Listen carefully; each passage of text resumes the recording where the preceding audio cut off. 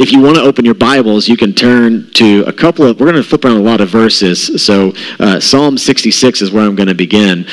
But today, as we're in this series on prayer, I said this statement coming in to our production team in the back. I said, well, today's going to be a fun Sunday because we're going to talk about things that hinder your prayers. Or cut off your prayers, that stop your prayers. And a lot of times we don't think about stuff that hinders our prayers, but simply asking the question, what hinders our prayers? Did you know that your prayers can be hindered? And that word hinders, we'll unpack it later on, but they can be hindered. And it's an interesting idea that not a lot of people think about or talk about. We talk about how God hears us all the time. You can talk to him anywhere, at any point, any time. God always hears our prayers. I'm not so quite sure that's what the Bible shows us, that God always hears our prayers. Well, the Bible actually says pretty clearly that the truth is sometimes he doesn't listen to you. And so let's kind of unpack that and what that looks like and feels like. Last week, we talked about the prayer of a righteous man is powerful and effective. Well, a righteous man we know is a person who does the will of God, who hears what God says, right? His heart is in line with God's will. Well, today, we're going to talk about what a person who's not righteous would do, an unrighteous person, and how we'll see that unrighteousness leads to hindered prayer life. In other words, if you have a prayer life and you're not going to do what God says to do, you're not going to follow his instruction, then your prayer life will be hindered. Amen? Does that make sense? So let's jump into this. We'll go through some work. Hopefully you have your notes and you're ready to take some notes down and follow along and write down what you feel the Holy Spirit speaks to you throughout this sermon. Now, also at the end of this message, there's going to be several questions that we're going to put up on the screens, and I'm going to ask you to participate with this today. You're going to need to participate, and everyone's going to be a little unique in how you respond to what God speaks to you today. But take the notes down. Write down as I'm talking, what do you feel and sense that the Holy Spirit is speaking to you, and what is it that you may need to get rid of in your life or respond to him in order that your prayers would not be hindered. So my hope today, ultimately, is that your prayers and my prayers would not be hindered, at least today. And then tomorrow, if they are hindered, we would know kind of how to do a self-check to make sure that our prayers are not hindered. All right, Psalm 66. We ready to go to work? Okay, man. All right. Class, are we ready for school today? Are we ready to go to work? Ready to learn? Amen? Okay. Psalm 66, here it says. The writer writes, if I had cherished sin, okay, if you have your Bible, this is where you highlight. If you have your phone app out, then highlight that. Cherished sin. That's an important word. In my heart, the Lord would not have listened. But God has surely listened and has heard my prayer. Praise be to God, who has not rejected my prayer or withheld his love from me. Cherished sin in my heart. Important word. Isaiah 59, we're going to do a lot of flipping around. If you don't want to turn each time, you want to just write down these verses, that's okay. But Isaiah 59. Surely the arm of the Lord is not too short to save, nor his ear too dull to hear. So he's able to, we know that. But your iniquities, that is your sins, have separated you from your God. So sin separates you from God. And these sins, your iniquities, have hidden his face from you so that he will not hear you. Isaiah 1:15. When you spread out your hands in prayer, I mean, sometimes I've read through this as I was preparing it, and I knew it when I preached it. I was going to be like, oh, Lord, you said that, didn't you? Yes, I did, Ricky. Okay. I hide my eyes from you.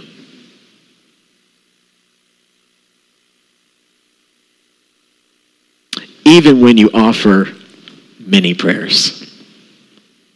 So many prayers, Isaiah writes, God, for some people, I'm not saying every one of us, but there are people who have prayed. And they've said many prayers. And the Lord speaks, I've hidden my eyes from you. Amen. Thank you, Jesus. I am not listening. Have you ever made the decision to not listen to someone anymore? Yes, church? Yes. I'm not listening to you anymore.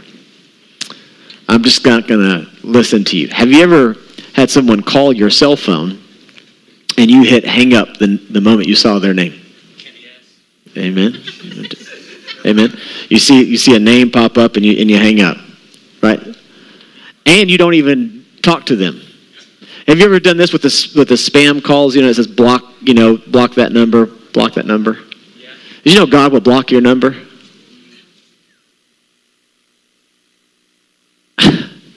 Well, I think we've created this environment culturally where we've understood that God always hears me, always hears me, always hears me. Scripture doesn't support that much. Able to hear you, but chooses to not hear you. It's true. So he will not hear you. I'm not listening. And here's why. Why? Because your hands are full of blood. When Isaiah is prophesying this is a nation who's crying out to God at the same time they're in sin against him. And Isaiah says, your hands are full of blood. These are not clean hands.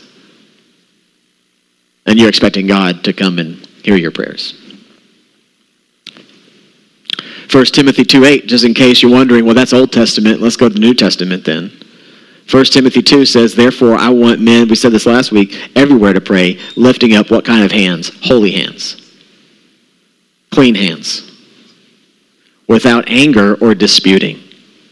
So a righteous man hears God, does what God tells him to do, and aligns his will to God's will. We talked about that last week. A man in sin doesn't hear God. They have no intention on doing what he says, and ultimately they want God to conform to their will, not his. So if your prayer is essentially about your will and not about God's will, God's not listening. Okay, number one, what hinders our prayers? Clearly, Scripture supports, number one, our sin. Our sin hinders our prayers. Yeah, I got really good news, though. This is like the best news in the world. What do we do about that? How do we ensure that our sin, because our sin, we say, is always before us. That's the tension we're going to kind of hear in our minds. Well, wait a second, because we're always going to be in sin, where Jesus paid for all of our sins. So therefore, how does this whole thing work? But then if I keep on sinning, is just because Jesus died on the cross, can I remember what Paul said? Do I keep on sinning? Of course not. You don't keep on sinning. That would just like put him on the cross again and again and again. No, we don't do that. We really love God. So the truth is that when the truth is in us, we don't sin. We kind of run from that whole thing. So let's unpack this. Can you possibly pray without this sin thing getting in the way of hindering your prayers? So if you're sitting there, oh great, now he's never going to hear my prayer because I'm always in sin. Well, let's unpack that. All right, so 1 John chapter 1, verse 5 through 9. John writes, this is the message we've heard from him and declare to you now. And here's the message. You got to remember, God is light. And in him, there's no darkness at all. If we claim to have fellowship with him, now this is the key statement, so I put it in yellow for you so you can underline it. This is the kind of key thing to focus in on for the talk we're having today. It says, if we claim to have fellowship, so if we claim that we're in a relationship with the Father, yet walk in darkness. To walk in isn't to occasionally do or to occasionally trip and slip. This is the way that I conduct my life. I walk in this path. I walk in darkness. I live in this way. I'm making the conscious choice daily to choose this particular sin. Let me go there and say that. I know it's a sin. I don't care it's a sin, and I keep on sinning. It doesn't matter to me what God says. I'm not going to do it what God says to do in this occasion. I don't care what God says to do about this situation, so I'm going to do what I want to do. You have no fellowship with God, John writes. A person who has a fellowship with God doesn't do that. Here's what he says. He says, we lie. We don't live out the truth. You don't live out the truth. You could say you have the truth in you, but you don't even live out the truth. How can you then declare that you have the truth in you? So he says, but if we walk in the light, who's the light? Jesus. As he is in the light, he is the light, by the way, we have fellowship with one another, and the blood of Jesus and his son, who? Jesus. We don't purify ourselves. His son purifies us from all sin. So when Jesus lives inside of us, he purifies you and me from sin. He removes sin so that we can come in prayer and talk with the Father, because the sin hinders the prayers. But with Christ, your prayers do not get hindered. Now here's the key line. But notice that he says here, if, and that's a huge if, that's a really big if, okay?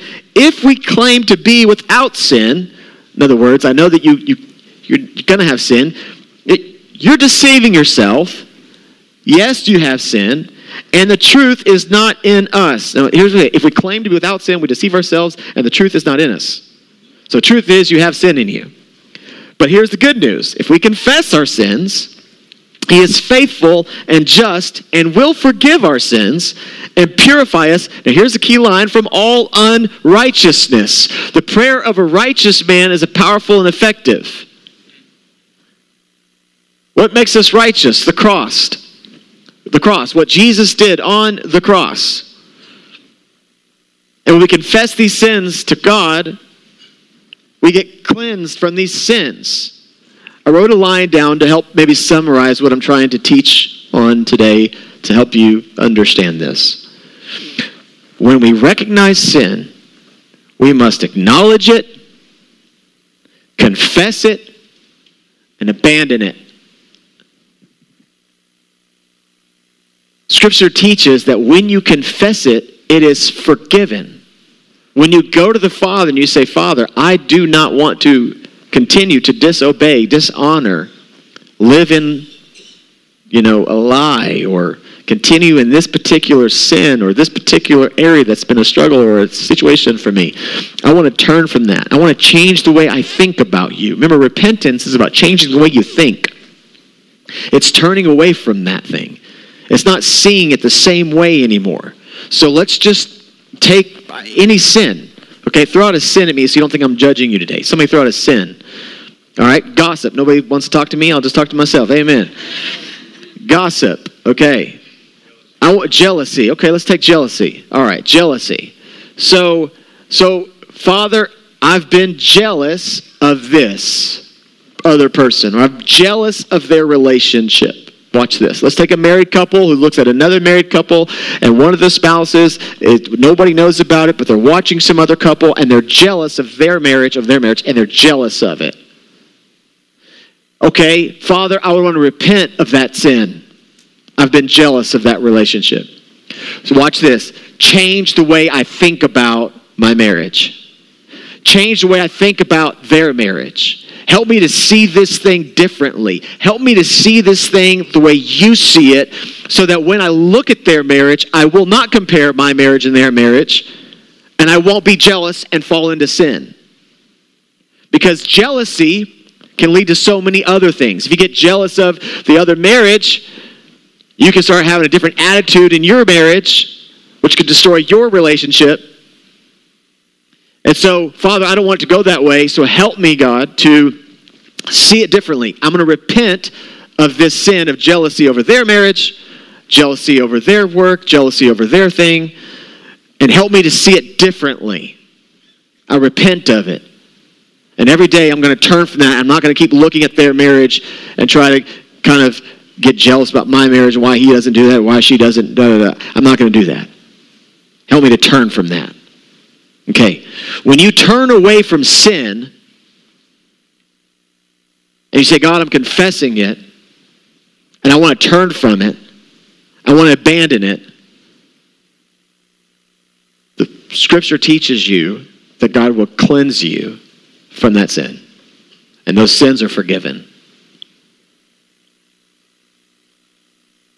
Now you're in a proper position to get in line with the will of God.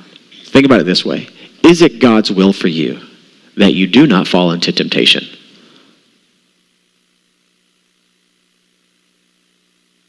Not a trick question.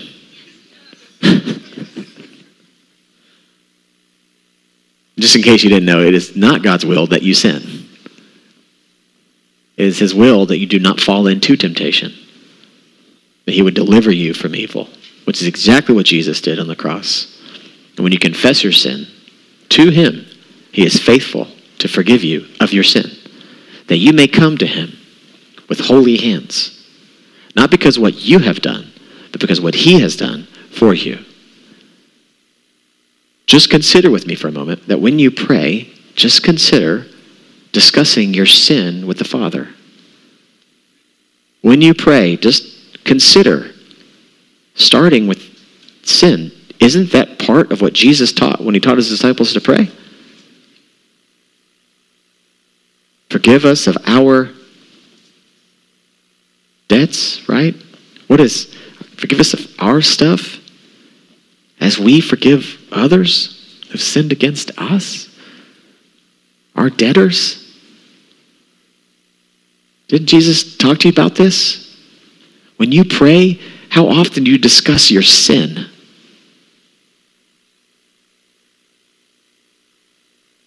Okay? Our sin can hinder our prayer life. And in case you're wondering, but do I have sin? Let me go back and read to you. No. If you claimed without sin, we deceive ourselves. So don't think for a minute that I'm without sin. So if you're having a hard time thinking about what your sin is, just ask your spouse or your best friend. They'll tell you. Or me. Well, no, I don't know you that well, maybe. But I don't want to do that. Okay, number 2, our motives. Now, our motive is different than sin, okay? So I want you to notice this. James, the brother of Jesus. And I don't know when this conversation came with James, but I'm just convinced. I always think about James and Jesus on bunk beds.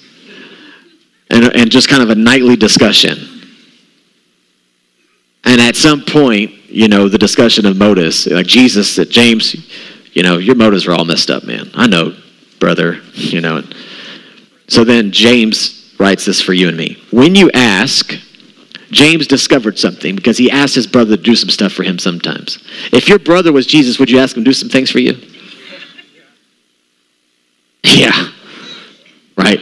Jesus, build me a house, man. Come on. Let's do it. You know what I'm saying? Like, hook me up. Anyways, but James discovered something. When he asks Jesus, I'm going to put it from James' perspective.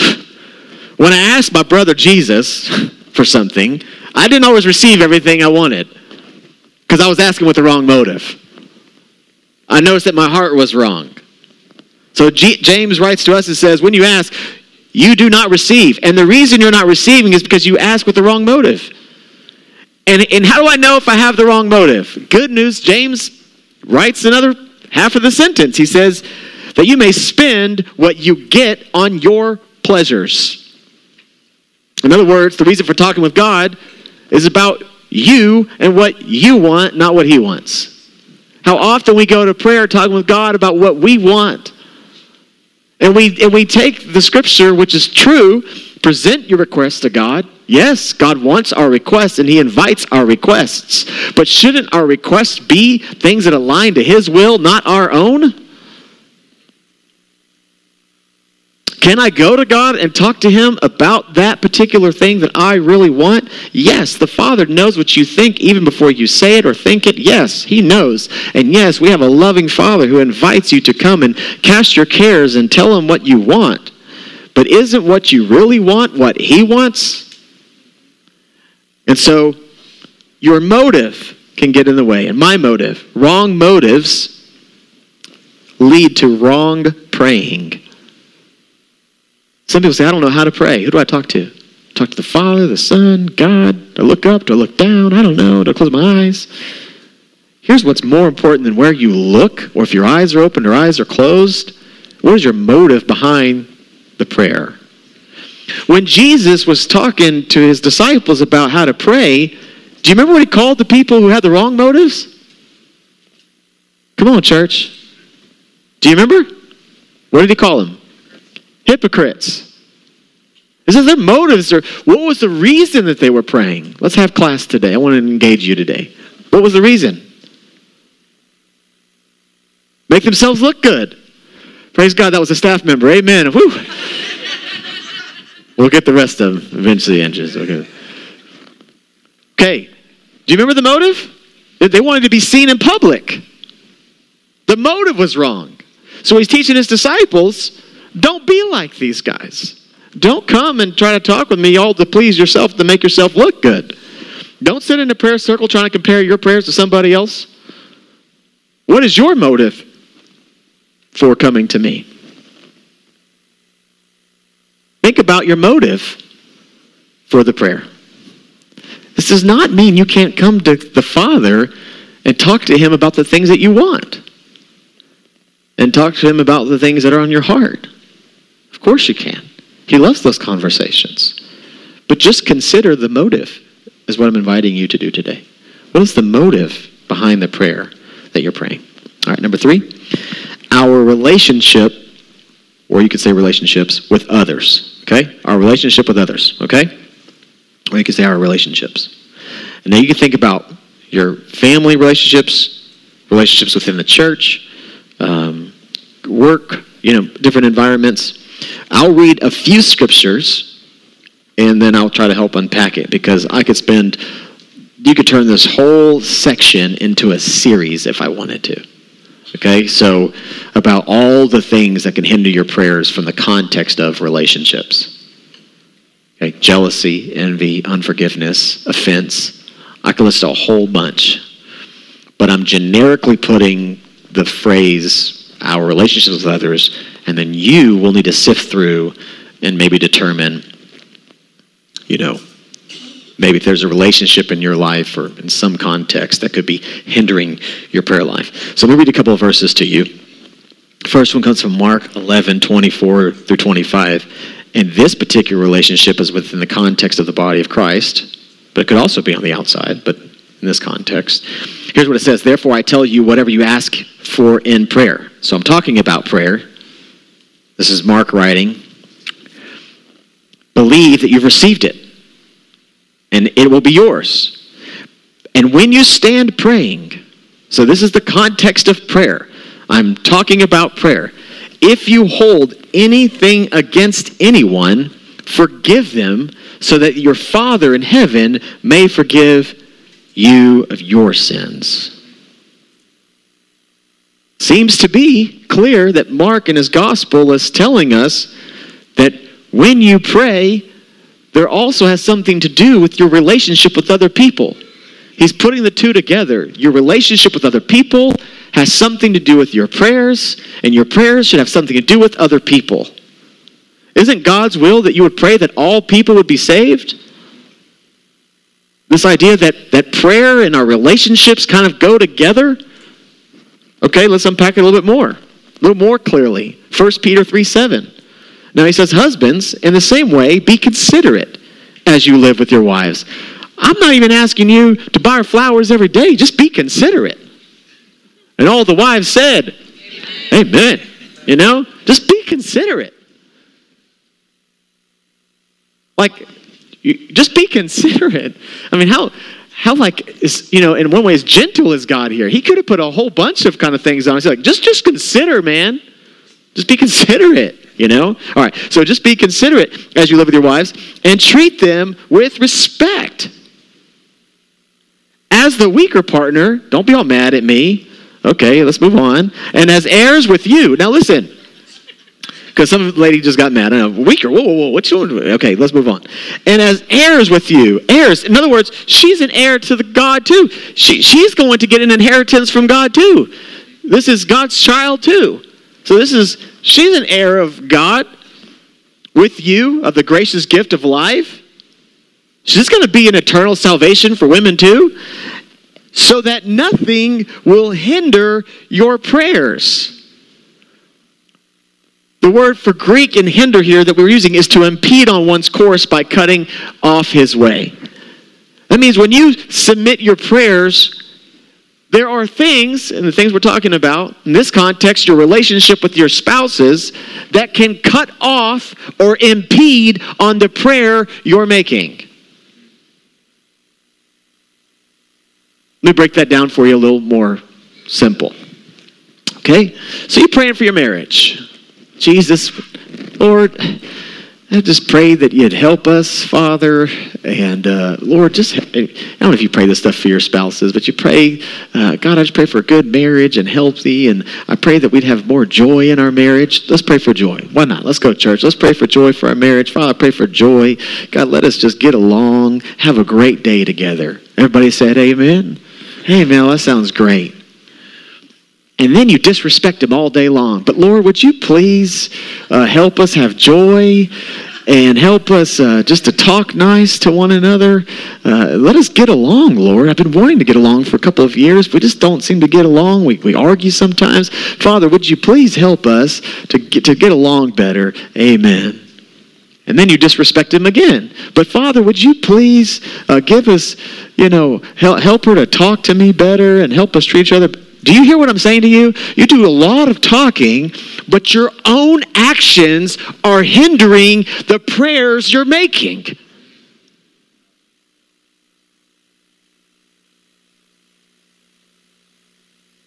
Makes no sense. You can't ask God to join you to do something that you don't do.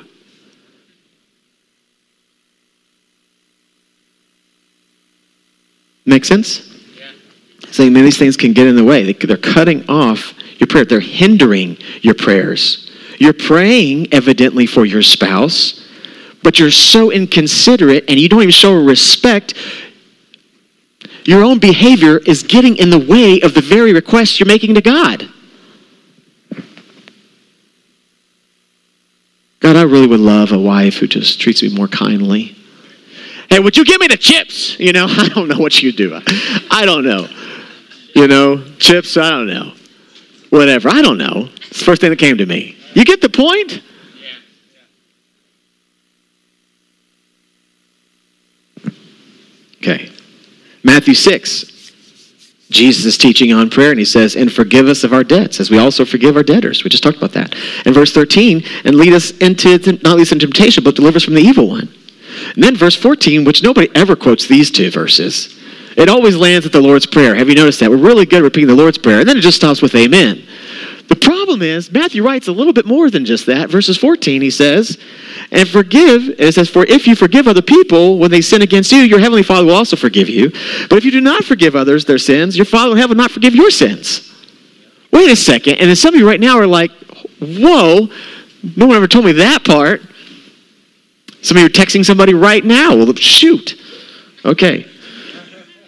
Okay, now here's the good news, and I don't have time to unpack these two verses to teach you, but I can tell you that, let me just say this to you. We'll maybe talk about this at some other point when we do a whole study on Scripture. When you study the Bible, you have to take the pieces of Scripture with the whole Scripture. I'm going to say it again to you. If you take these two verses out of context, it looks like all of a sudden your salvation depends on your forgiveness to other people. God does not forgive you based on the fact that you forgive other people. In other words, if you had to forgive people in order to be forgiven, that would be a work by you first. And Paul writes in Ephesians 2 that you're not saved by your works, you're saved by grace through faith. So when you study Scripture, you got to take it in light of all of Scripture. So that would be taking it out of context. Let me read it to you from the Message translation, which I think does a great job at translating these verses to help it make it more understandable to you, without going into a whole teaching on it, because I don't have the time. But let me give it to you in the Message translation, which I think does a beautiful job here. It says, in prayer, remember, because in Matthew 6, he's talking about prayer. So in prayer, there's a connection between God, what God does, and what you do. You work together with God to accomplish the things that God wants to accomplish through you. I'm going to say that again. You work with God to accomplish the things that God wants to work through you. Yes? Yes. It's a partnership with the Lord. He works things through you. Okay. You can't get forgiveness from God, for instance, as an example, without also forgiving others. If you refuse to do your part, you cut yourself off, you hinder yourself from God's part. So Matthew 6, he is teaching disciples how to pray. Remember, he was also saying, don't pray like the hypocrites. Jesus is not saying our eternal salvation is dependent on our forgiveness. That would contradict Scripture, Ephesians 2:8.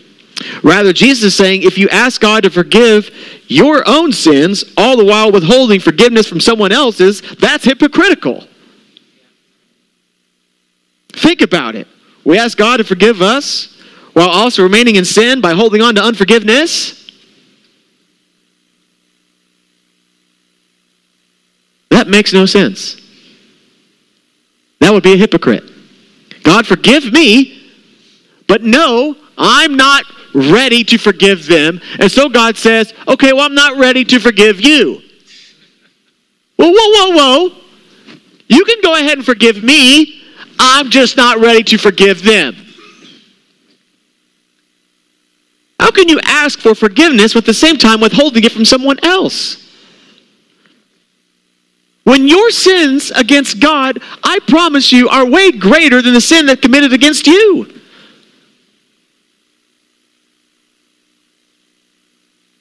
So these things can hinder our prayers. When we choose to forgive, watch this, we release a person from their indebtedness to us. They don't owe us anymore. How can we claim to be forgiven of our debts against the Lord and yet hold debts against others who've hurt us?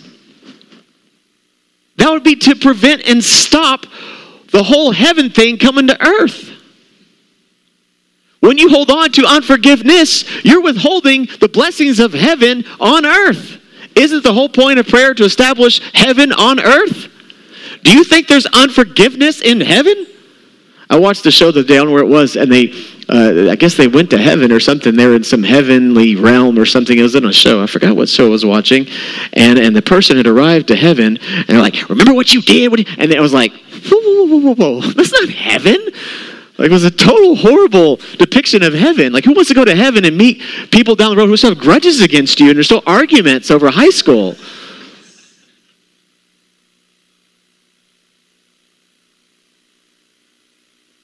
Don't do this. The writer of Hebrews would say, don't do this. This can hinder God's will from being accomplished in your life because unforgiveness, by the way, Hebrews writes about this, unforgiveness can take root and turn to evil really fast.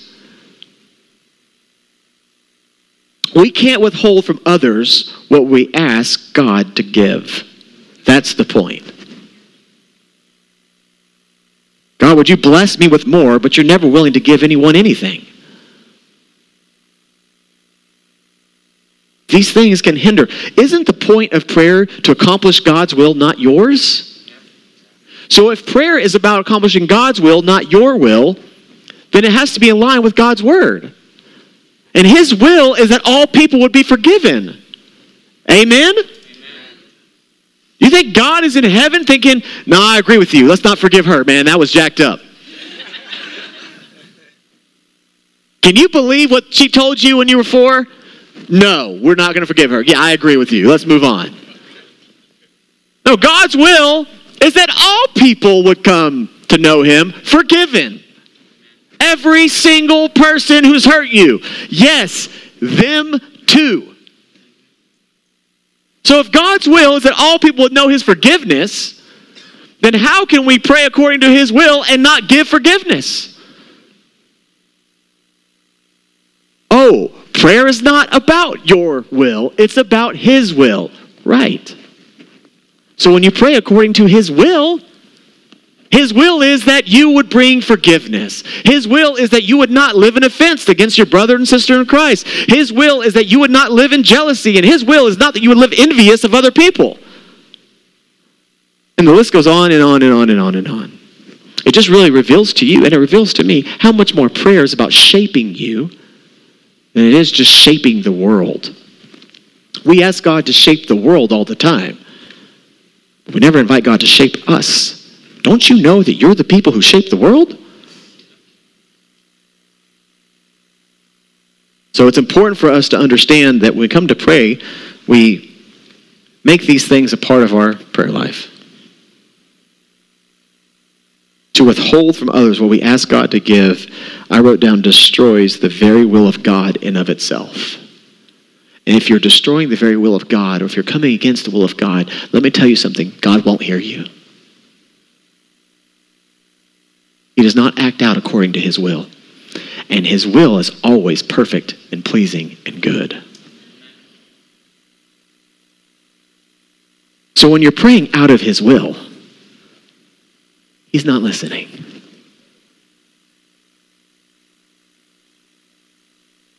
Keep praying to win the lottery. Amen. You mean all those prayers never got heard? I don't know. If it was according to his will, it would have been done. Amen. Okay. If it is possible, watch this, Romans 12:18. If it is possible, as far as it depends on you, live at peace with everyone. That's God's will. Okay? Ephesians 4:31 through 32 says, get rid of all bitterness, rage, and anger, brawling, and slander, along with every form of malice. Be kind and compassionate to one another, forgiving each other, just as Christ has forgiven you. So if any of those relationships we begin to act unlovingly, in any of our relationships, begin to act unlovingly, disrespectfully, unmercifully, unkindly, we can expect that God will, in mercy, will withhold blessings that we pray for. No different than when we discipline our children, it's an act of love, not an act of rejection.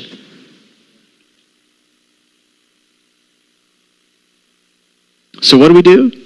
Go make it right with others before you talk with God. Isn't that what Jesus said, to go make things right with your brother before coming into offering prayers and sacrifices? Go make it right with them. That doesn't have to be you become best friends. Make sure that forgiveness is not dwelling up inside of you. Unforgiveness. In other words, carry God's will. Remember what God's will is? To love God with all your heart, mind, and soul, and to do what? To love your neighbor as yourself? That's God's will. To love your neighbor as yourself. A righteous man prays according to God's will, and his will is to love him, but also to love others. The prayers of a righteous person, an unrighteous person, doesn't want to love God nor love other people. These things can hinder our prayers. Number 4, our relationship with God. Our relationship with God. Romans 10:14 says this, but how can they call? Would you just underline or circle the word call, or if you're writing these on your notes, Romans 10:14, call. But how can they call on him to save them unless they believe in him? And how can they believe in him if they've never heard about him? And how can they hear about him unless someone tells them? And how will anyone go and tell them without being sent? That's why the scripture says, how beautiful are the feet of the messengers of Jesus who brings good news. Isn't it interesting to you that this verse is often preached on evangelism, about going and telling people about the good news of Jesus, which, by the way, it is. But did you notice, if you read it backwards, where it ends? Did you notice that in the context where Paul writes in the book of Romans, he does not land the plane on believing in Jesus. He writes it on calling on Jesus. Did you read it backwards? It says, let me just paraphrase. Look at the text. Hey, if you send a messenger to bring the good news, then eventually someone's going to tell them. And it says if they tell them, then someone's going to hear about it. And once they hear about it, then they'll believe it. And once they believe it, they will start calling. The end result that God is after is not people to believe in Jesus, it's for people to call upon Jesus. Which, by the way, I propose to you is prayer.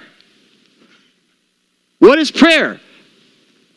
Conversation with God, talking with God, being in a relationship with God. So let me say to you this way, God's whole plan is not for get people just to believe in him, it's to have a relationship with the individual. But how can they have a relationship with him unless somebody believes in him? And how can they believe in him if somebody tells them and then hears it? And it's like this whole thing trickles down to this relationship that God wants with a child. So his children, he wants a relationship with them. So don't be all excited when somebody checks off a box and says, I believe in Jesus. That's not the goal, because you could believe in him and never call on him, have no relationship with him.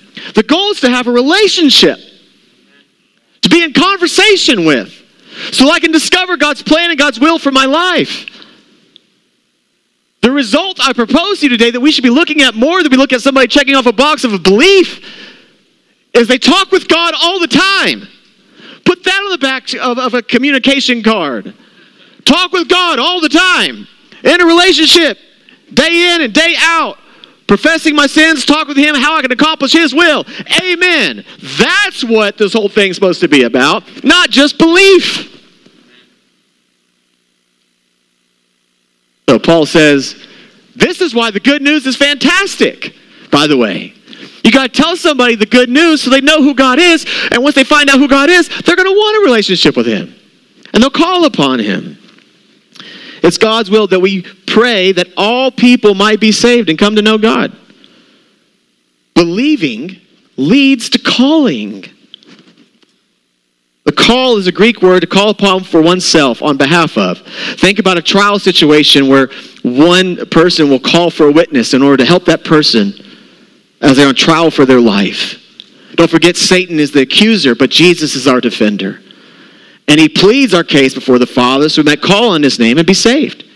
We as followers of Christ are heirs to our Father. And here's the key line I want you to understand as we close up today. We cannot possess what we don't know is available to us.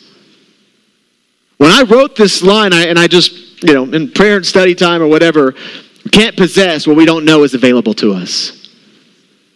I think about how many people are praying and they have no idea what's available to them. And I'm just going to say, they're doing wrong praying. They have no idea of what the good news really is. And so they therefore are saying prayers that really make no sense. And my best example, and I don't know everyone's heart, so I don't hear every prayer because I'm not God. But an example that could be, maybe possibly is, I get it. I don't want to go there. I'm not going to say it. I'm going to stay away from it. Okay, here we go. Okay, so one reason why many prayers are hindered is because of the individual's lack of understanding of who God is and what God has done and what he is doing. I'm going to say it one more time. One reason why many prayers are hindered is because the individual lacks understanding of who God is, what God has done, and what he is doing. Look at what John writes, big secret. John 14:13 says, if you remain in me and my words remain in you, if you remain in me and my words remain in you, ask whatever you wish and it'll be done for you. If you want to know the secret to prayer, it's these two things. Remain in Jesus and make sure his words are remaining in you.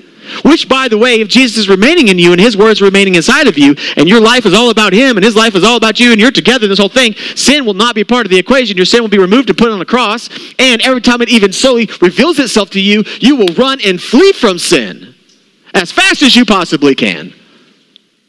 And if you get entangled in sin, you can know that Christ has presented a way out. If you remain in me, abide in me, and my words abide in you, ask whatever you wish, and it will be accomplished. Why? Because you'll be praying according to me and my will for your life. John 14:13, the Message translation says, from now on, whatever you request along the lines of who I am and what I'm doing. If you request to me along the lines of who I am and what I'm doing, according to my character and according to my will, it will be accomplished. So the whole point of prayer is not about what you want, it's about what God wants. And if you pray according to who God is and what God is doing, it will be done for you. I can promise you. This is all about calling in relationship. So when you establish a relationship with the Father and you begin to talk with the Father about the things that the Father wants to do from heaven on earth, he's ready to go to work. The problem with a lot of people is they don't really know what God is doing because they haven't been brought the good news of who Jesus is and what he's accomplishing. Gosh, prayer is so much more than we make it out to be. Can you pray before dinner? Sure. Can you pray with the kids before nighttime? Absolutely. But please, teach your child that prayer is much more about the time you just request about the things that you want for Christmas. And prayer is much more than just praying for someone's healing. Prayer is about getting in line with God's will for your life and what God is wanting to do from heaven on earth and being a vessel to it and being open to it. You can't ask for and talk with God when you don't know what's available to you. How much power is available to you? The power to overcome temptations of sin. God has made his resources fully available to you. His Holy Spirit to come and to help you in all situations, in the greatest temptations, to overcome evil with good. His Spirit is ready and available and willing anytime. When you don't think you can forgive that person, God's Spirit says, oh, yes, you can. When you don't think you have it in you to be generous anymore, God says, oh, yes, you can. Praying according to my will. Whenever you ask along the lines of who Jesus is and what He's doing, He'll do it. So the secret of accessing power of His kingdom key is not the number of minutes you spend praying each day. It's not even when and if you pray with your eyes open or eyes shut. It's not how many times you toss spirituality sound words like Father in heaven and oh great God. The secret to accessing power of prayer is hanging out with Jesus. Letting what He says hang out in your heart and asking for the things He wants you to do, to be, and become. The secret is when you put this in order and you take God's will and you apply it to your prayer life and you get to doing what God is wanting to do, He will do it.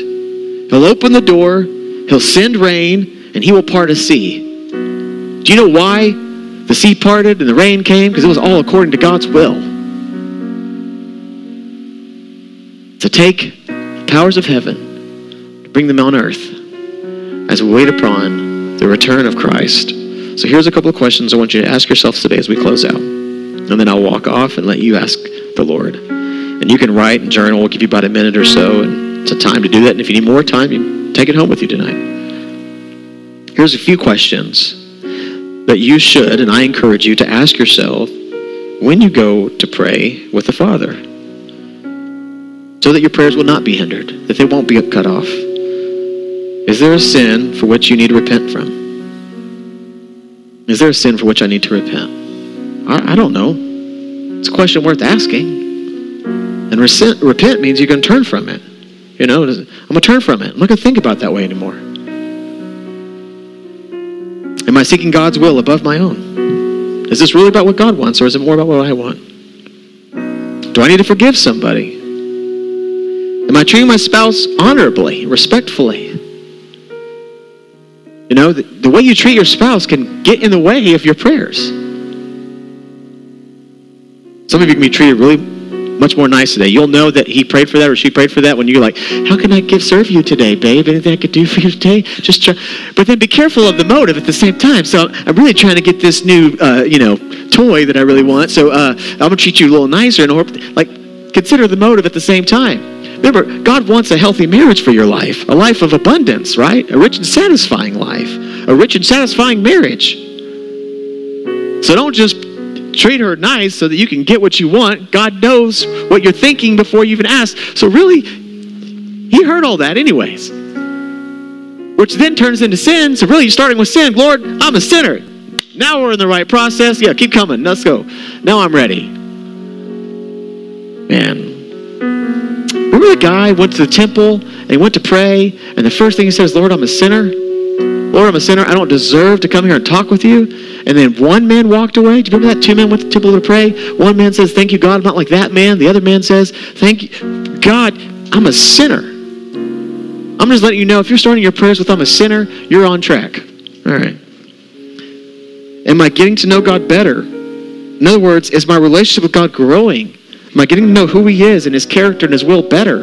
The more you come to know God, the more you get to know Him better and better and better and better, the more and more and more powerful your prayers will be. By that I mean the more work God will do through you and in you from heaven to earth.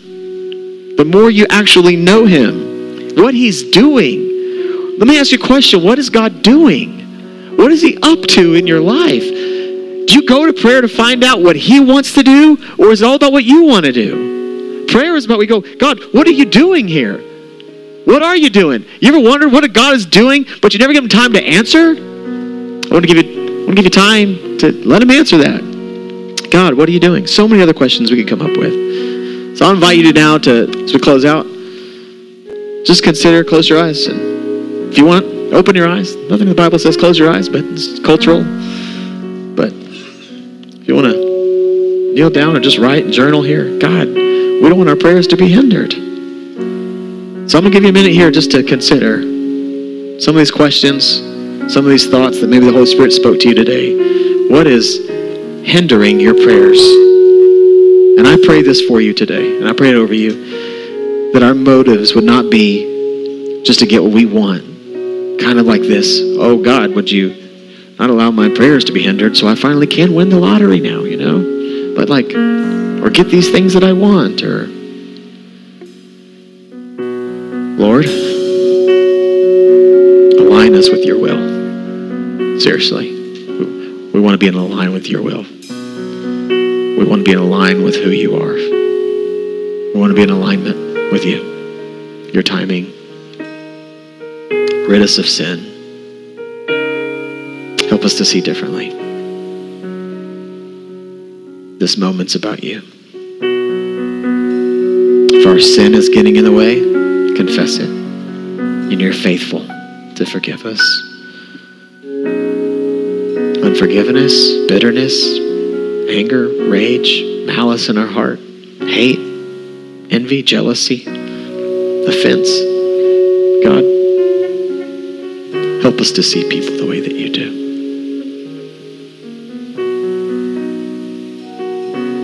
If you have a hard time forgiving someone, just meditate on God's forgiveness for you. That will lead you to forgive them. Meditate on his forgiveness for you. Don't think so much about what they did to you. Just think about what God did for you, and that will lead you to forgive them. Jesus. Let our motives be pure. As the psalmist wrote, examine us, oh God, examine me, examine my ways. Examine my motive. Examine it. If the reason I've been praying for this is based off of fear or some insecurity, Lord, I don't want it. Examine us. Examine our motives. It's my real motive. It's to get acknowledgement. I want that promotion so I get the title I feel I deserve. Because I'm seeking a man's approval above yours. Yeah, that's the truth. That's the truth. God, forgive me. I want to start seeking your approval above anyone else's now. It's your will. And I don't care about the promotion. It's you I want. I don't need another title to make me feel affirmed.